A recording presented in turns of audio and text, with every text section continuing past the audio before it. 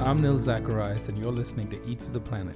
On this show, we try to answer the question, how can we eat in a way that nourishes us without starving the planet? The show features conversations with food industry leaders, health and sustainability experts, as well as entrepreneurs and creative minds who are redefining the future of food. This episode features my recent interview with Jerry Sever of Plant-Based Business Week, an online conference that showcased 30 plus of the world's top experts across the plant-based industry. Now, this episode is a little bit different than our usual format because I'm the one being interviewed. In my conversation with Jerry, I get into what inspired me to start One Green Planet and how I translated my personal search to find the most sustainable way of eating and living into our editorial mission and strategy. One big focus of this interview is my core belief that media has the power to shape the future of food, and how the rapid evolution of media and technology in the past 10 years or so has fueled the rise of the plant-based food space. I also get into the power of storytelling, as well as simple branding and content marketing strategies that all businesses can use to thrive in an age where information is abundant and attention is scarce. If you work in the food space or are curious about trends and products that may shape the future of our food system, I hope you will find this episode useful.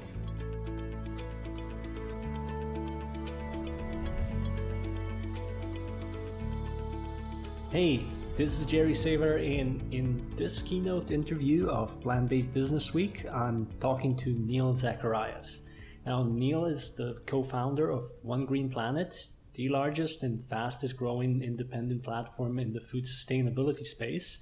He's also the host of the popular weekly podcast, Eat for the Planet with Nil Zacharias, and co-author of the upcoming book Eat for the Planet, which is going to be published in spring of 2018.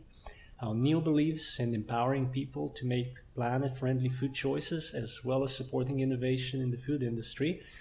And the thing about him, though, is that his background is not that of a vegan activist or anything. He was actually an intellectual property lawyer and worked in digital media and online advertising prior to funding One Green Planet, which is probably part of its huge success, but that's part of the story that I'll let him share. So Nil, welcome and thank you for joining us. Thank you for having me on this. Yeah, well, I alluded to your background story and I know a little bit about it, but would you mind to kick this off just sharing a bit about just how you made the transition from meat eater to vegan? Because that probably came before One Green Planet, am I right? Yes, definitely. I think of, I grew up eating meat. I jokingly tell people that I was a meat enthusiast. That was the food I was used to. That's my idea of good food. And by no means am I saying I have a problem with the taste of meat. The problem I have is the high price that we have to pay for cheap meat. So I was a meat eater most of my life, and that changed in the year 2010. I had a vacation planned to South America, specifically to Brazil and Argentina. And I had heard a lot about the amazing grass-fed beef that you could find in South America. So being a meat enthusiast, I went there and was very curious to try this beef. And I loved it so much to the extent where I was literally eating it 3 times a day. And I'm not exaggerating. I was finding ways to incorporate beef in every meal. And during that trip, toward the end of the trip, I ended up in a conversation with one of the locals because I was very curious about the way they produced their meat in Argentina specifically. And I was wondering how is it that their meat tasted so different from anything I had previously tasted in the US. And what I expected to hear about was this amazing industry that was going back to the roots of how farming used to be, or at least has never changed over the years versus factory farming in the US. And what I heard was a very different story, actually. He told me that the standards were going much lower in South America. And he also informed me about things that I had no idea about, like deforestation that was happening in parts of South America to make room for crops like corn and soy, which was then fed to livestock, and then that was turned into beef that was exported to countries like the US. And then other forests were being chopped down to just create more room for cattle to graze.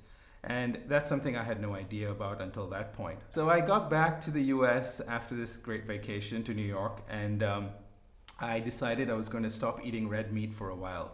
And to be honest, that had nothing to do with the deforestation specifically. It had to do with the fact that I had just eaten too much of it.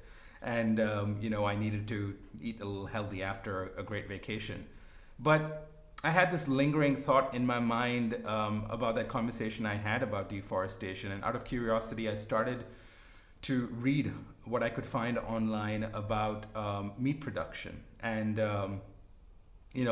that led me down a rabbit hole of research, pretty much reading every book I could find, every research report, every journal, article, or research paper that was out there talking about how meat was produced, and that led me to learn about how all food was produced. To cut a long story short, 6 months after that vacation, I found myself at a point where I felt like I had a really good understanding of how the industrial food system worked, specifically industrial meat, dairy, and eggs. And knowing what I did, I felt like I had to change the way I ate, or I could no longer continue living being intellectually dishonest. So I reached a point where I needed to make a decision. And the kind of person I am, when I see a complex problem, I try to find the simplest solution. And I'm also a big fan of just, when I decide something, making a commitment to doing it. So for me, that simple solution was to just opt out of the entire system instead of trying to find sustainable meat or humane meat or finding local X, Y, and Z. I just said, well, I'm just not going to partake in any of it. So one day, I think it was around June of 2010, I woke up and decided I was going to be vegan. So that's really how this whole journey began for me.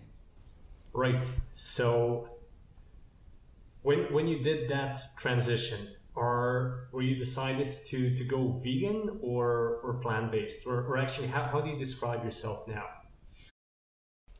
Yeah, I mean, I tend to use the word vegan. I think it's primarily because most people are just familiar with the idea of what a vegan is.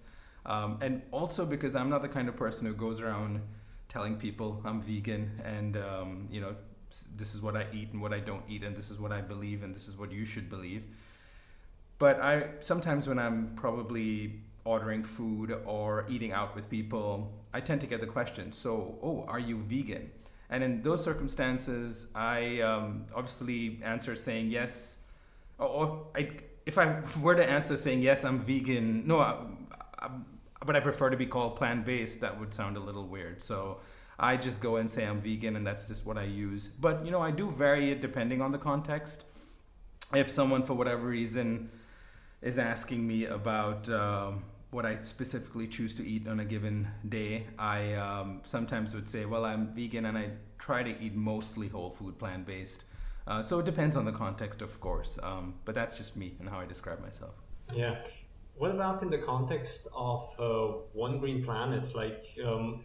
Because it's not just my impression of it, it's not super vocal on the use of either, but how do you use the terms?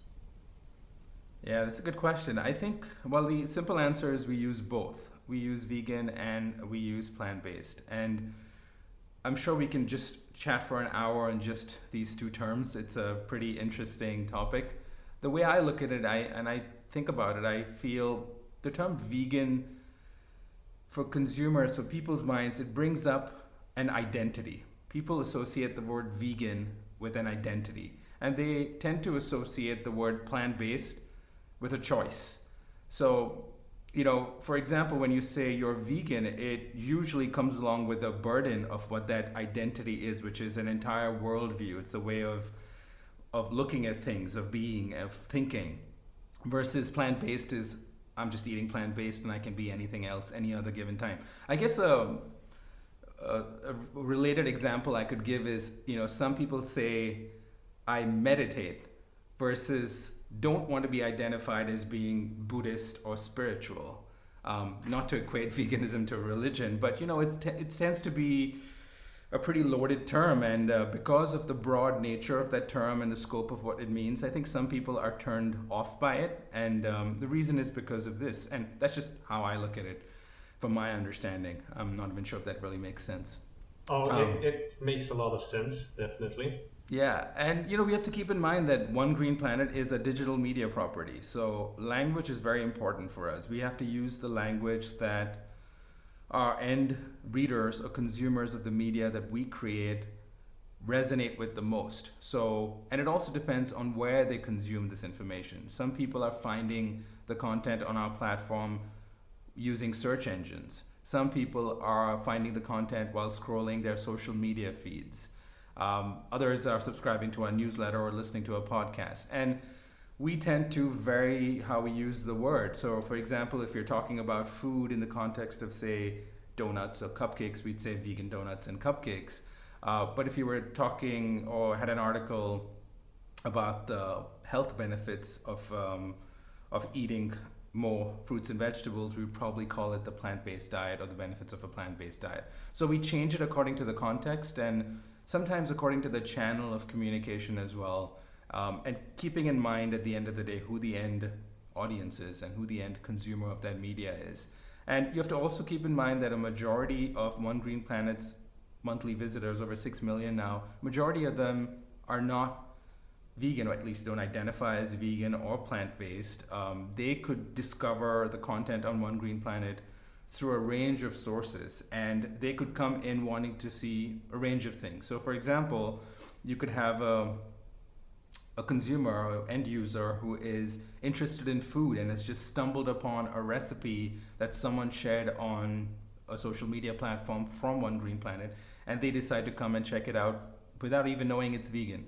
Or in some cases, they are specifically looking for vegan recipes or plant-based recipes, and they come to our recipe channel. Or they could be coming to One Green Planet to read animal protection, animal rights and rescue content, or environmental content, or how is it that our food is connected to the environment. So since we tend to cast a pretty wide net in terms of the topics we cover, we have to keep in mind that all our content is designed in a way to bring people in versus push them away. And so we have to be very careful, and I'll give you an example of that. When we talk about animal rescues, for example, even if it's a farm animal rescue, we don't talk about vegan food. I think people are smart enough, they'll make those connections. And that's, again, only because we're a digital media property, and we have to, at the end of the day, we're trying to get content to people, or we're trying to pull people in with our content. If we were, say, a food startup or a food company and creating a product, or we were an e-commerce site, I would probably have a different take on this. Yeah, but in your answer, you definitely showed a lot of your past work experience with media and with advertising. So would you mind telling a little bit more about that, like your personal experience, the stuff that laid the foundation for One Green Planet? Yeah. You're right. I think my background professionally and my interest personally is what led me to this point. So I know you mentioned it right in the beginning, but I started my career as an intellectual property lawyer. For people who are not familiar with what that covers, I was more specifically focused on copyright and trademark law. And the reason I decided to go in that direction after my law degree, and actually during law school, was because I was very fascinated with media and the entertainment industry, as well as the technology of media, specifically the internet, which was a fairly new thing at that point. So I'm dating myself now. So I, after working for about 2 years in a law firm, ended up spending about 12 years in the digital media space at various different internet companies and consulting firms. And I think over the years, not only did I gather a lot of crucial skill sets, which I think are important to do anything in the future if you're going to be an entrepreneur or go get another job. More importantly, I think that I developed a very good understanding of the media landscape. So I think I'm very familiar with how content creation works, content distribution, as well as monetization. And that is sort of the bedrock of my experience and the fundamentals of my professional experience. You also have to keep in mind, as I mentioned, is that when I've been professionally involved in the internet space or digital media space since the early 2000s now. So I was lucky to be able to see this emergence from search engines like Yahoo evolving to search engines like Google in the early 2000s, to then blogging emerging as a tool, to then YouTube and social media, and then eventually the dawn of the smartphone, which sort of changed everything, right? So I was very lucky to see that growth and evolution and understand the real power of digital media. And I think just to give viewers and listeners a sense of what the importance of that is if you even look back, say, in the 90s, okay, which wasn't that long ago, you had media production and distribution which was very controlled. So you had things like TV networks, or you had radio stations, and they largely controlled the distribution of media. And so what ended up happening is a lot of important ideas usually got drowned out or shoved to the side, because the ideas that were given the most attention were the ones that potentially made the most money, or who advertisers were going to pay for. And that all changed after the internet came about. So the internet brought those tools of content creation to everyone. Everyone had a voice. And then eventually everyone had a distribution channel. And that completely changed the game in the 2000s, where people were, now you could be sitting anywhere in any part of the world and be creating media. And the result of that is now in the last 10, 15 years, we've seen this explosion of content creation and content consumption, because you now have the smartphone where you can access content everywhere at any given time, right? So that's completely changed the game. The new problem we do have now is that it's not about ideas getting drowned because big networks and radio stations won't cover them. The problem is we have too many ideas now. And a lot of those ideas are contradictory. And a lot of these ideas kind of conflict with other ideas you read about. So one day you read, plant-based diet is good for you. The next day you read, ketogenic diet is great for you. And then, just taking it outside our space, and generally, that's what's given rise to this whole concept of fake news. Because, if anyone can control content creation and distribution, you can sort of come up with your own message and your own truths. And that's the world we live in. So from a personal standpoint and professionally, I'm just fascinated by all of this. The evolution of media, that's something that I've always been fascinated with, because I think it's one of the big opportunities of our time, obviously, in terms of the power of this medium, but it's also one of the biggest challenges we're facing today. How do you get the right idea, the right message to the right people at the right time? And that's no easy task at all. So bringing it back to the context of what I do now at One Green Planet, and let's put that into context now. What I'm trying to do with One Green Planet is to get people to wake up to what is happening with our food system, to help them make the connection between their food choices and the destruction of our environment and human health and animals' lives. And I want to do that using media so that other people won't have to go take a vacation to South America, eat a whole bunch of beef, come back, research for 6 months, and then decide I need to make a change. I kind of, in some ways, want to shorten that cycle that I had to go through when I first woke up to these ideas. Yeah, which actually is one of the functions of media as well, and especially these new forms of media, is that they can make these processes a lot shorter and a lot more accessible to people as well. But since you mentioned those changes, how about the more recent ones? Because right now this was an overview of the past 10, 15 years, and just to date myself, my favorite search engine when I started on the internet was Alta Vista, which you probably remember too. But if we're just talking the past 4 years, because One Green Planet, you started it in 2013, right? Yeah, that was the time when we officially launched One Green Planet. Yeah. So how do you see the changes in the media landscape, and specifically if we're talking about vegan media companies from then until now? Because there's definitely been some changes there as well. Oh, it's been huge. I mean, I would have never expected it to happen in just 4 years.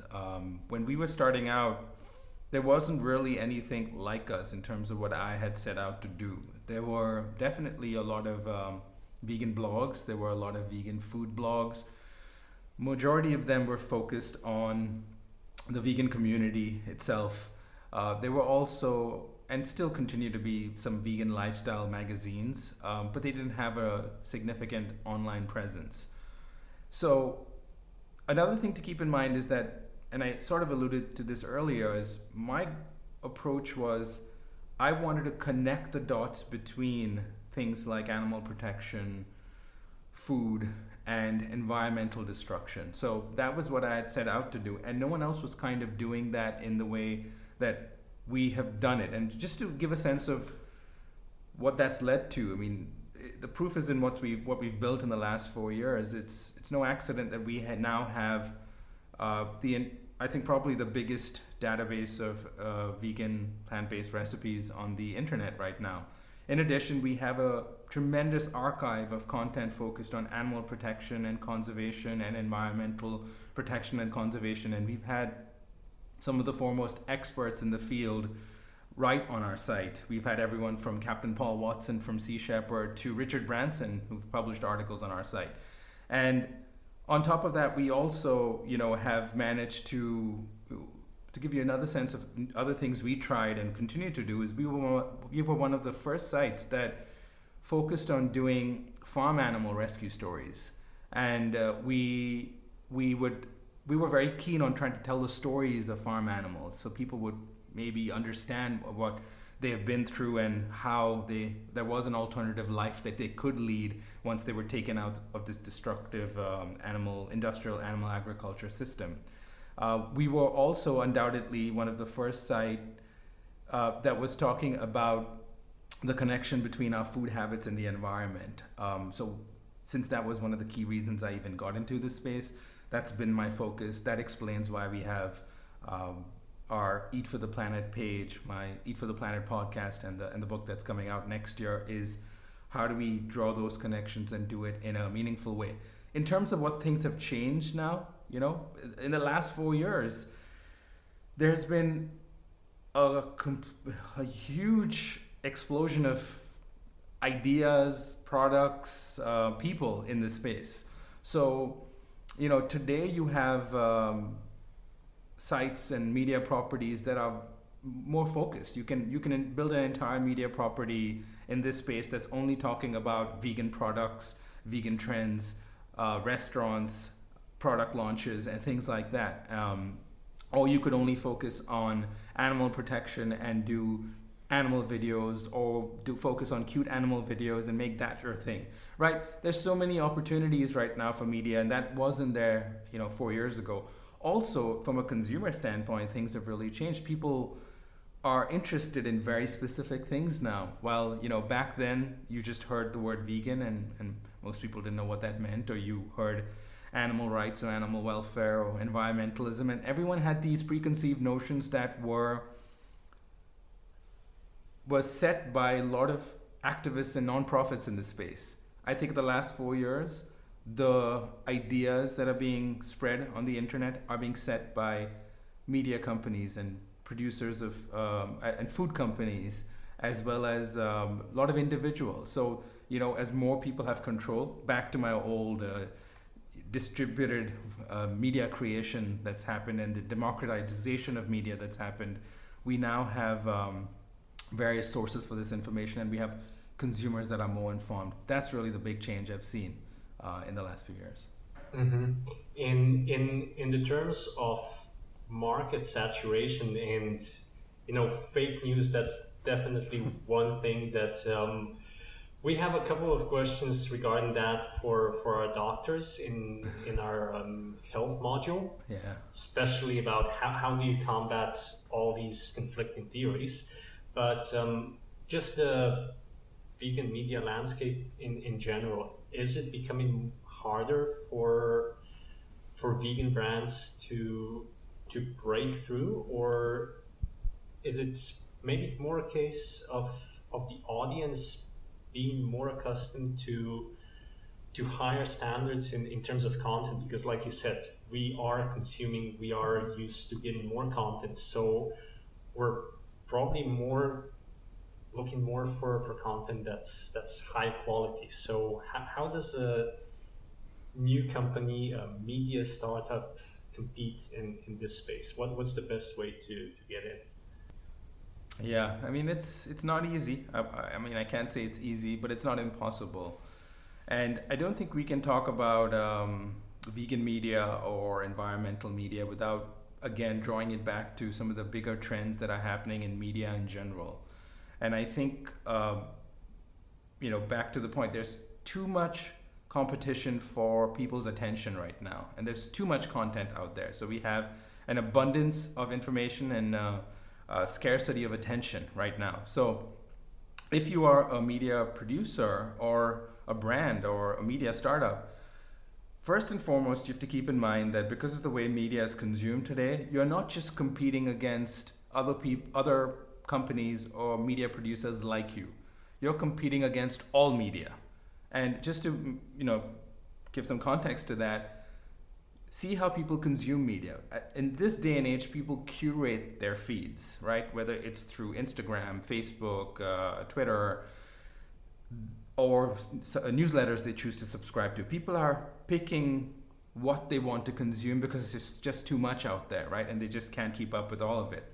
So if you keep that in mind, you're now competing against all media, because the consumers you're trying to reach that are potentially interested in activism and in making conscious choices and in making vegan recipes are also following other big entertainment sites, are following big media outlets, they're following celebrities, they're following other niche sites that relate to certain hobbies they're into, and they're following their favorite brands. And so you're competing with all these other messages out there. So you're right that the standards undoubtedly are going higher, because to stand out amongst this crowd requires you to stand out and compete with the likes of billion-dollar media companies to huge celebrities with millions of followers, and then here you are, right? So who is a small startup or an individual even. So yes, the standards are going higher, and I think people expect better quality because the bar is being raised. But there are some, I think, interesting examples of people with very little resources and pure talent that are still able to rise above all of it. And I think I like to give the example of influencers and social media influencers in the space, because look at some of the big Instagram stars or YouTube stars. Most of them started off as, just with an idea and some talent and a laptop or a phone, and have managed to build millions of followers over the years. And some of them are now converting those followers and that brand equity into real businesses. Some of them have become celebrity chefs. Some are getting cookbook deals. So that's an interesting phenomenon, because you have this crowded media landscape and you have big publishers, you have celebrities, and you have these complete unknowns who are able to rise above all of it by just posting beautiful photos on Instagram or coming up with quick YouTube videos. And I think and I've looked at that phenomenon, because I think it sometimes I've looked at what they're doing and thinking, I have a whole team here. How come we are, they seem to be getting more likes than we do? And I think a lot of people wonder that sometimes. And I think if you look at the heart of what they're doing and why they succeed is because people like to connect with other people, and people like to connect with something authentic and real. And people like to feel part of a community. And I think that's what those influencers have managed to do, even though they had, zero budgets and zero goals in the beginning, except to get their food or their talent or their work or their face out there. So there's, while there is definitely saturation in the media space, you've got to keep in mind that the only way to rise above that is to focus on what makes you unique, on what makes you original, and try to highlight those aspects in the work that you do. Because if you're going to try to be like everyone else, then there's no way you're going to be noticed. So I think that's an important lesson that people forget. Now, translating that into some real success, well, that requires a lot of work. But as I said, with influencers in the social media space, it's clear that it is possible. Now, considering everything that you just laid out, if you were to start One Green Planet today, like just starting from zero and knowing what you know, but also taking into account everything that's different in 2017, what strategy and tactics would you use? Yeah, that's a good question. I think some of our earlier, what my goal with One Green Planet, just to restate that a little bit, was to inform people, to inspire them, empower them to change the way they eat or change the way they view the world and look at certain causes and support them. And my goal was to use the power of media to achieve that. I wanted to make these connections between different movements and also do it in a way that was engaging, entertaining, and uplifting. So first and foremost, our goal was to establish a high quality digital media property that had really exciting content that just happened to have this underlying mission to change people's hearts and minds about their consumption choices. So that's our mission then. That would still be our mission now. But given everything that's happened in the last 4 years, with the abundance of content we have out there and the different ways in which people can consume that, if I had to do things today, if I was starting today and I was now in this crowded landscape, I would probably narrow down our focus a little bit. I wouldn't narrow down our mission necessarily, but I would go deeper on one specific area. So don't try to be everything. Try to pick one thing that you do really well and focus on that, and try to connect with an audience that cares about that one thing. And that one thing could be just vegan food or high quality, clean eating, whole food, plant-based recipes, or that one thing could be, cute animal videos or rescue videos. I would focus on that one thing only, because that would increase the odds of my success. Secondly, I think I would probably have a bigger focus on video right from the get-go. I would have a video strategy right in the beginning, because I think one of the other things that's happened over the years is, in the past 4 years especially, is that long-form written content has taken a real beating. I'm not saying it's irrelevant, it still has its place, but it has its place for certain topics in certain contexts. If you want to communicate any message, if you can do that in a few seconds or minutes in a video, the likelihood that more people are going to see that is much higher. So video is increasingly starting to trump the written word, unfortunately, at least as it relates to digital media. So I would put video up front in my strategy. Let me think what else. I suppose another thing I would do, and tying back to this idea I mentioned about how influencers have managed to rise above established brands, I think I would focus a little bit on the story of the brand. Try to figure out what that brand identity is and what our story is, and try to focus on telling that story so that we can connect again with that audience, almost develop a brand personality. As I said, people want to connect with people. People want to feel like they're having an authentic connection and they're following someone or some brand that really cares about their values or reflects the same values that they have. And I would put time and energy in telling that story, focusing on that. I think I guess the bottom line is specialized is better now. Especially if you're not someone with millions of dollars and can't go and hire 20 writers and build a whole big media startup.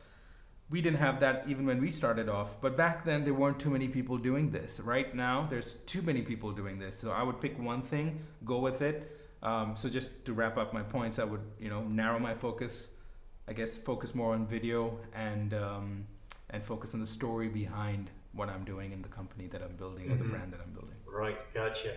Now, if we go back to the changes that you mentioned almost right at the beginning, because you said that the role of spreading the vegan message has shifted from activists and nonprofits to individuals and brands, and I think that brands are pretty important here. Um, One Green Planet definitely has the finger on the pulse of not just the vegan movement, but also on the pulse of this industry that's growing behind it. So I want to ask you what you see as the biggest factor driving these rapid changes that we're seeing, or maybe it's plural, maybe it's biggest factors that we need to talk about here. Yeah, I mean, I feel like I'm repeating my a point from earlier, but I think the biggest factor that's resulted in the place we are in right now is this explosion of information that we have out there, where people have access to more information. As a result of having access to more information, we have more informed consumers now. So consumers know more because they can go on YouTube or do a quick Google search and find things that 20 years ago would have been impossible to find. So the new informed consumer is demanding better things. They're demanding food that is devoid of pesticides. They're demanding food that is less processed. They're demanding healthier food. They're demanding tastier food. So that informed consumer is now, I think, the key driver. So first, the rise in information, more informed consumers. The way I like to put it is an empowered consumer leads to an enlightened food industry. And I think that's what we're seeing that's happening right now. So it's this sort of chain reaction, more information, more empowered consumers. Now the food industry has to rise up to meet that need. And so we're seeing better products, better tasting products, products with cleaner ingredients, more sustainable products coming in. So and maybe that's just my personal view of it because I'm so obsessed with digital media and the connections with our food system. I think media has played a big role. The democratization of media has played a big role where people know more, and as a result of that, they expect more. And now companies that are producing food have to respond to that need now. And that's resulted in the shift where everyone's talking about plant-based food, and it isn't this niche specialized thing that only activists talk about. And now, as everyone is talking about it, they're also starting to control the message and shape the message as it goes forward. So no longer do you only hear go vegan because it is terrible for the environment and it's terrible for animals and there's all this suffering in factory farms. Instead, now you hear, here are the benefits of the food. Here's what plant-based eating can do to your health. Here's where these ingredients were sourced from. And I think that's, I guess, my one big driver again is this big social media and explosion of online media really. So essentially information and knowledge that's being spread, and that's being spread a lot easier than it was 5 or 10 or 20 years ago. Definitely. Yeah. Now, what about the future? Because, one thing that I really like about Green Planet is that you're probably the biggest vegan platform out there that's also putting vegan business in the spotlight. I mean, you have a whole section of the website dedicated just to the industry. And, as such, what are some of the biggest trends that you foresee in the plant-based sector in the next couple years or couple decades? Right. Wow. I don't have a crystal ball, but I can make some guesses. That's the good thing about these discussions. You don't need a crystal ball. You can just go wild with your assumptions. Yeah, and I based most of my predictions or things in some ways I think I want to see as well, based on what I've noticed in the last few years. And we analyze the performance of our content and we learn from it, and we learn from our audience, and also we learn from brands that we work with and we talk to. And I think I'll break it down maybe into a few different categories, but first and foremost, I think the food is going to keep tasting better. That's a given, right? So people want better tasting food. From a price point, I think it's going to keep getting better, and it's going to be more convenient and accessible. You're going to find it everywhere in the country.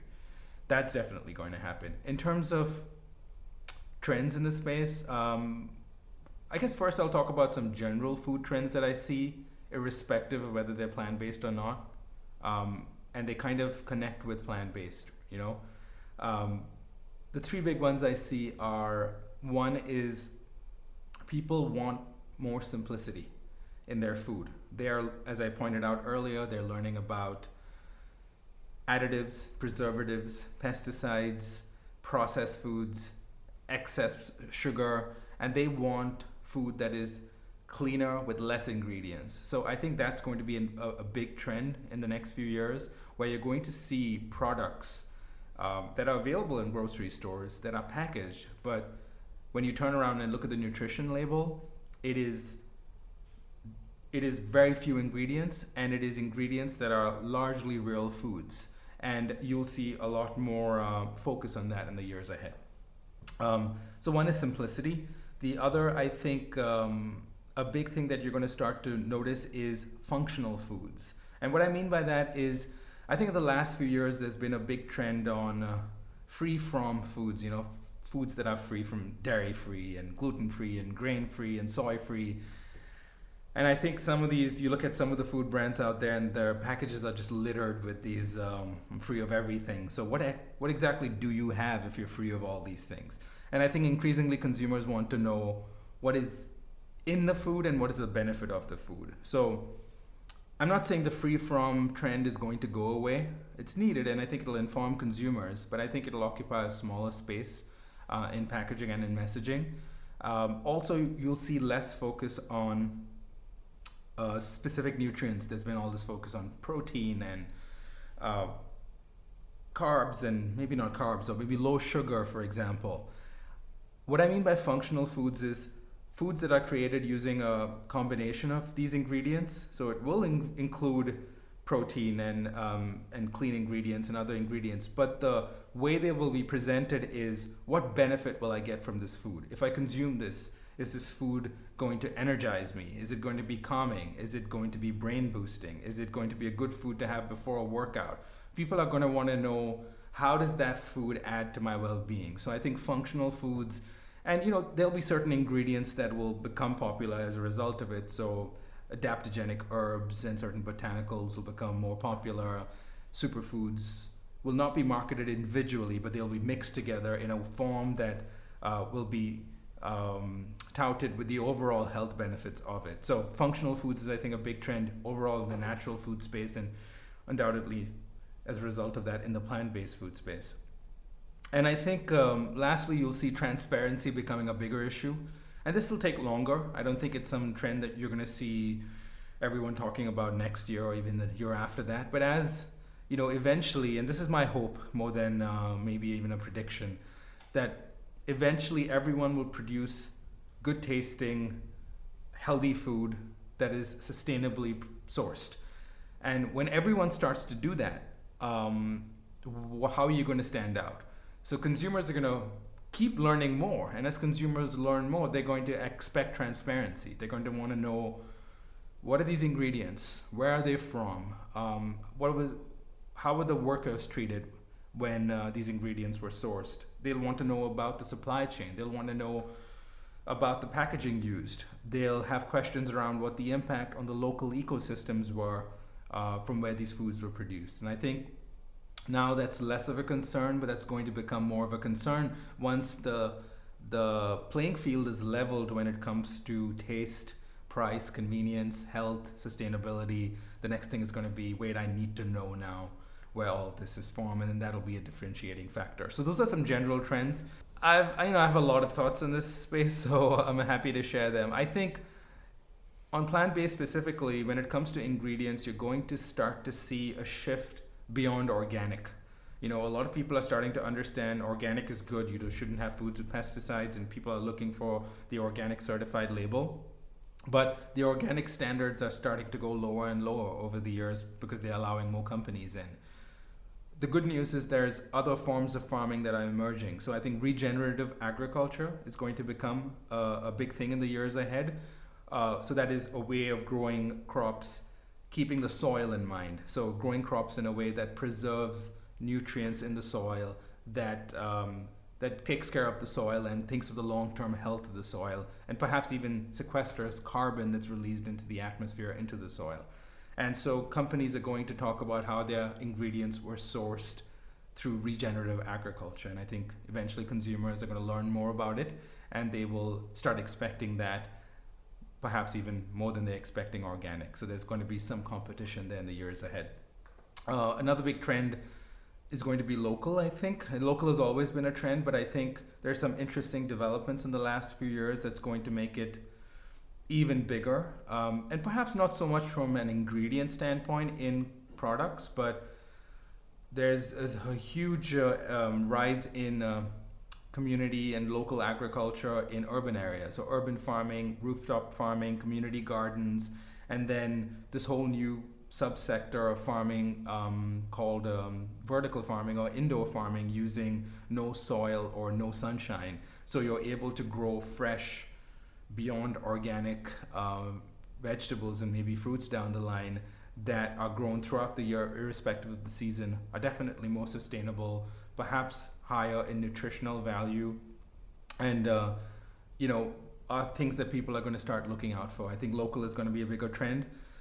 Now narrowing down on more on plant-based, I think flavors, from a flavor standpoint, you're going to see more global flavors. And I'm, again, speaking from an American context. I think what we've seen in the last 4 years is the American palate has widened, and they are more open to spices and in their food, and more complex flavors. And I think that's what explains the rise of Korean food in America. And you're going to, if you follow restaurant trends, you're going to be able to then predict what's going to end up in the food industry. So people are going to expect more complex flavor profiles, and they're going to expect more variety in taste and texture in their food.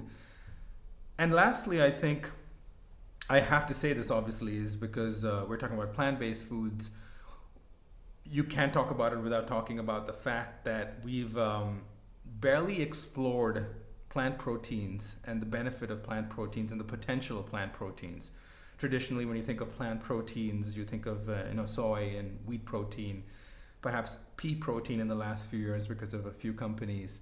There's a lot more research being done right now in terms of tapping into thousands of plants out there that could potentially be used as a way to extract protein and then convert them into products. And the products you're going to see are everything from non-dairy beverages to, of course, plant-based meats that are going to use different protein sources, keeping in mind their nutritional value, as well as sustainability. So that's a huge trend in the years ahead. So there's a lot of exciting things happening, and a lot to look forward to. But, kind of to sum it up on this front too, back to my earlier point, consumers want more healthier, sustainable food that's convenient and available everywhere.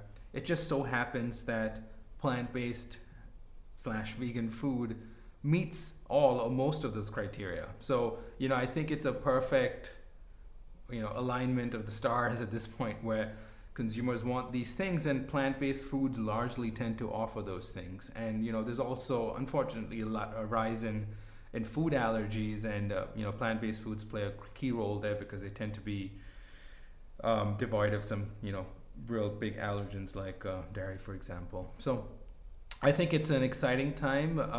No matter how and why people are getting into this space, there's going to be really amazing products to look out for, and amazing trends to look out for, not just from a standpoint of someone who's been used to eating not so good vegan food in the past and now has access to better vegan food, but more from the standpoint of everyone starting to shift their diets in this direction. I think that's just what I think about. Now, if we boil this down to opportunities that will open, what sort of new brands can we expect, or what business opportunities are opening with all these trends?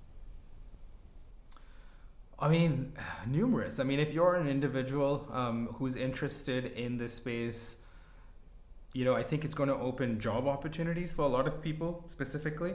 You could be a scientist, a technologist, a writer, chef, podcaster or anything. You could have any talent and any skill and you can apply it to this space. So we're going to see people start to jump into this space and start companies and get jobs in this space. That's one big thing. Not so much an opportunity, but maybe perhaps a challenge people are going to have to overcome is, and I can't talk about the future without talking about what's going to happen to the media space as we evolve, right? Because you have to keep in mind that if you're a food company, a media startup, an individual blogger, podcaster, YouTuber, your goal is going to be to curate an audience that kind of cares about the things that you care about, right? First, you need to have an audience.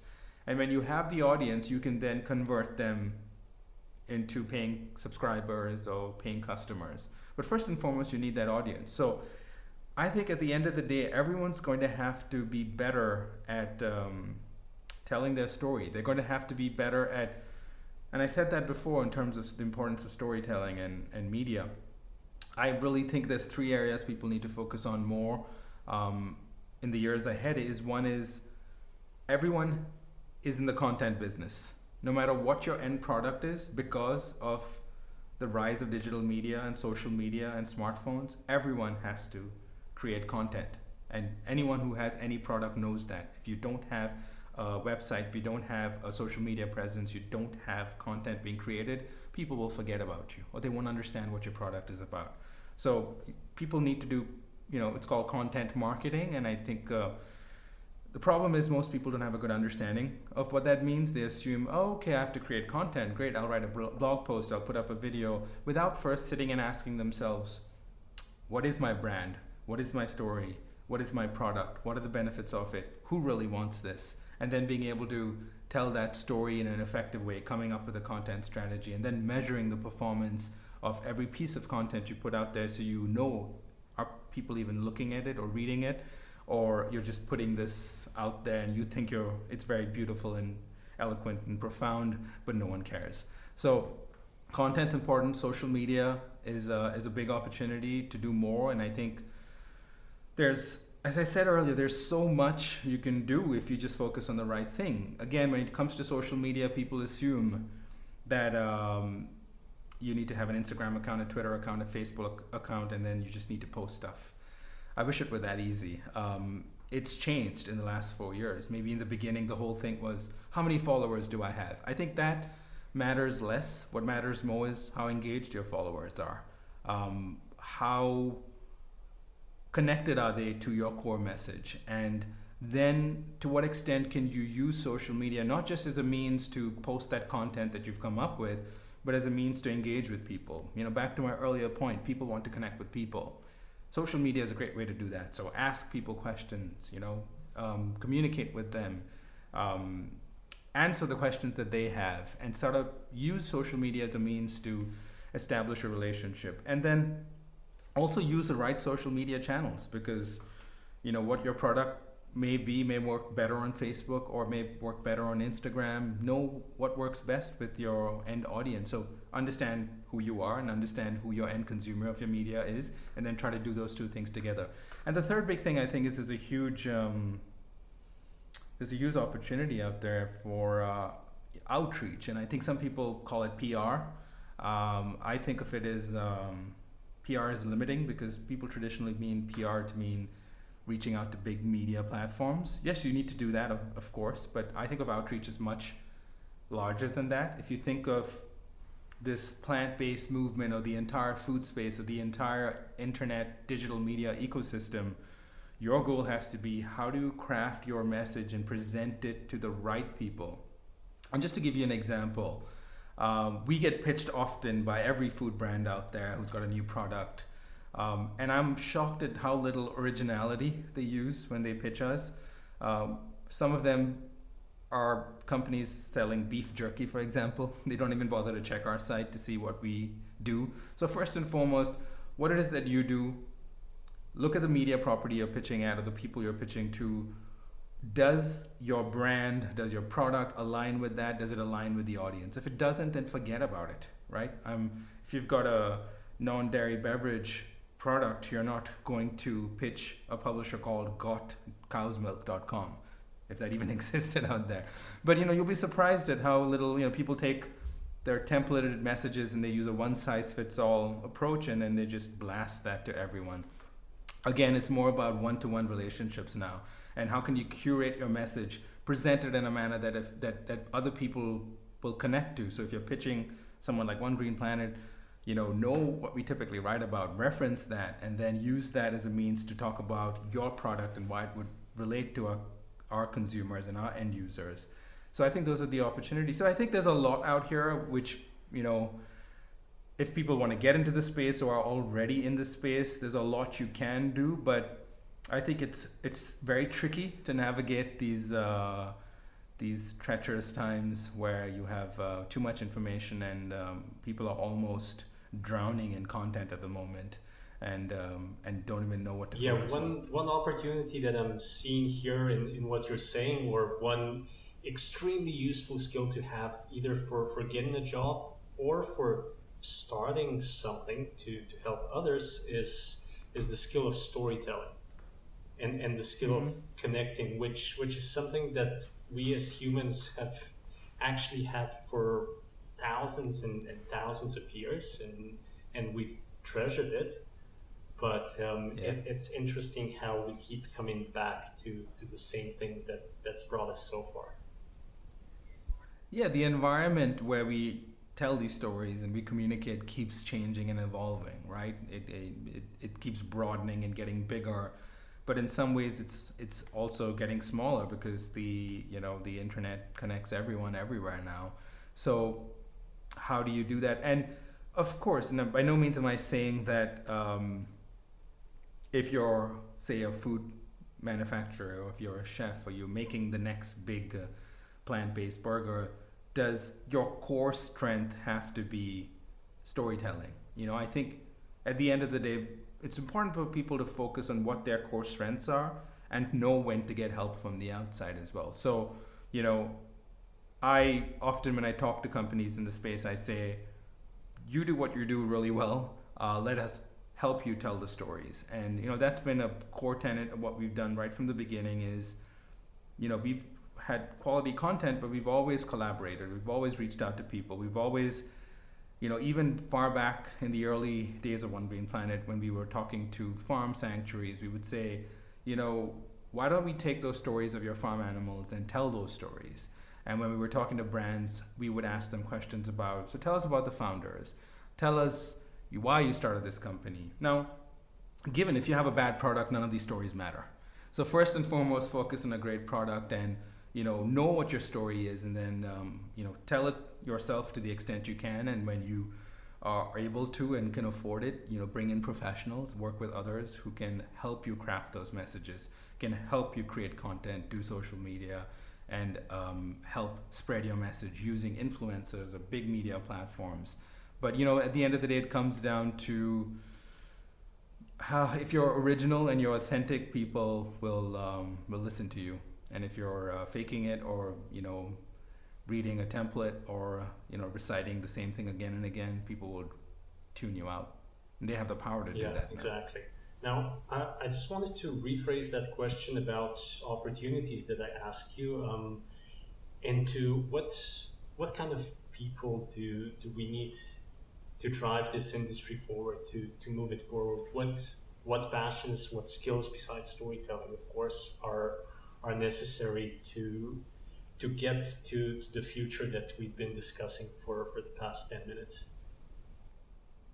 Yeah, I think every kind of skill, you need, I think I may have mentioned it, but you need scientists, you need people who are into technology, you need talented chefs, you need researchers, you need everyone. I think the interesting part, what's really happening and what gives me the most hope, is that I'm starting to see more people with really established skill sets and specialties in certain areas that are waking up to the same things that I woke up to back in 2010, right? So my core skill set was digital media and using the power of storytelling and content and reaching people online.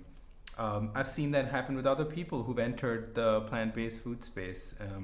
There's medical professionals who are now, who are very qualified and trained and now are using those skills to apply them to this space. Or you have people who are restaurant owners who have suddenly woken up to the idea that the majority of the food that they were serving in their restaurants was destroying the planet and killing billions of animals, and then had this awakening and decided, no, we need to change things. And then they become, they bring those skills into the space that really needs it, versus, back to the first point we started off with, in the past it was always activists who said, we need other forms of activism and we need to change the world and we're going to create more plant-based food and we're going to make better tasting plant-based food. Now it's starting to change. You have, several companies that are being established by people who are experts in their little fields, whether established entrepreneurs or scientists and other professionals who are now using those skills, that knowledge, that insight, and applying it to a problem that really needs to be solved, which is our terribly destructive food system, which is leading us down a path where we won't be able to feed the world in the next 30 years. And if we look on the bright side and the potential of all of this, when it comes to the plant-based movement in general, what does winning look like to you? Oh yeah, I think it's a good image to have in mind. I think I would probably break it down into winning for me looks like a world where people consume less meat, a world where plant-based packaged products have largely replaced things that people have in their refrigerators or their pantries. So plant-based versions of things like butter and cheese and milk, and perhaps even condiments, mayo and other things, maybe even chicken and ground beef or cold cuts.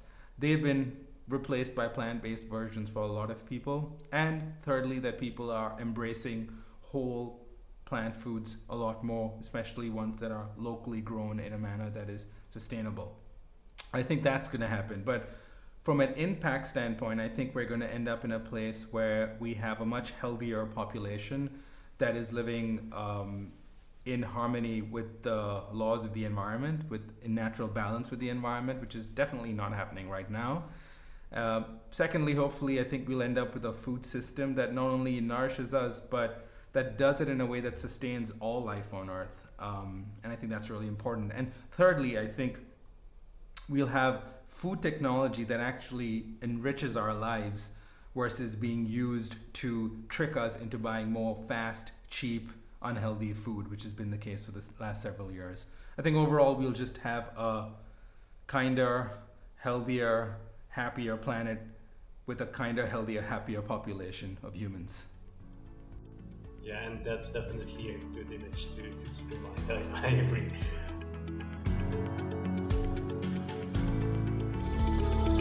You've been listening to Eat for the Planet with Nil Zacharias. If you enjoyed this conversation and would like to show your support, please subscribe to the show and leave a review on Apple Podcasts. To learn more about how Eat for the Planet can help your brand or organization develop the right strategy, implement scalable operations, and grow responsibly, visit EFTP.co. That's EFTP.co. Let's rise up to the challenge of transforming our food system. Thank you for listening.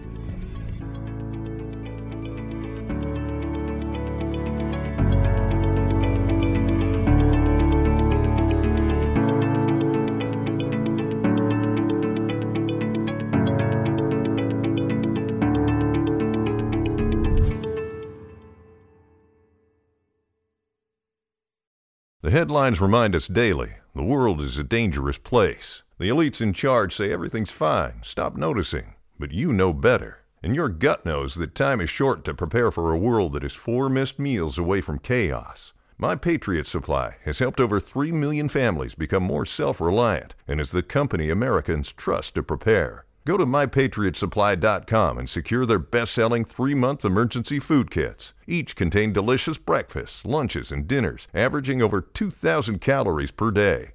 Secure at least one food kit for each family member. For a limited time, save $200, plus get free shipping on all their Ready Hour 3-month emergency food kits. You're not ready if it's not Ready Hour Foods. My Patriot Supply also has solar-powered generators, water filtration units, biomass stoves, heirloom seeds, and critical survival gear. Shop MyPatriotSupply.com today. MyPatriotSupply.com.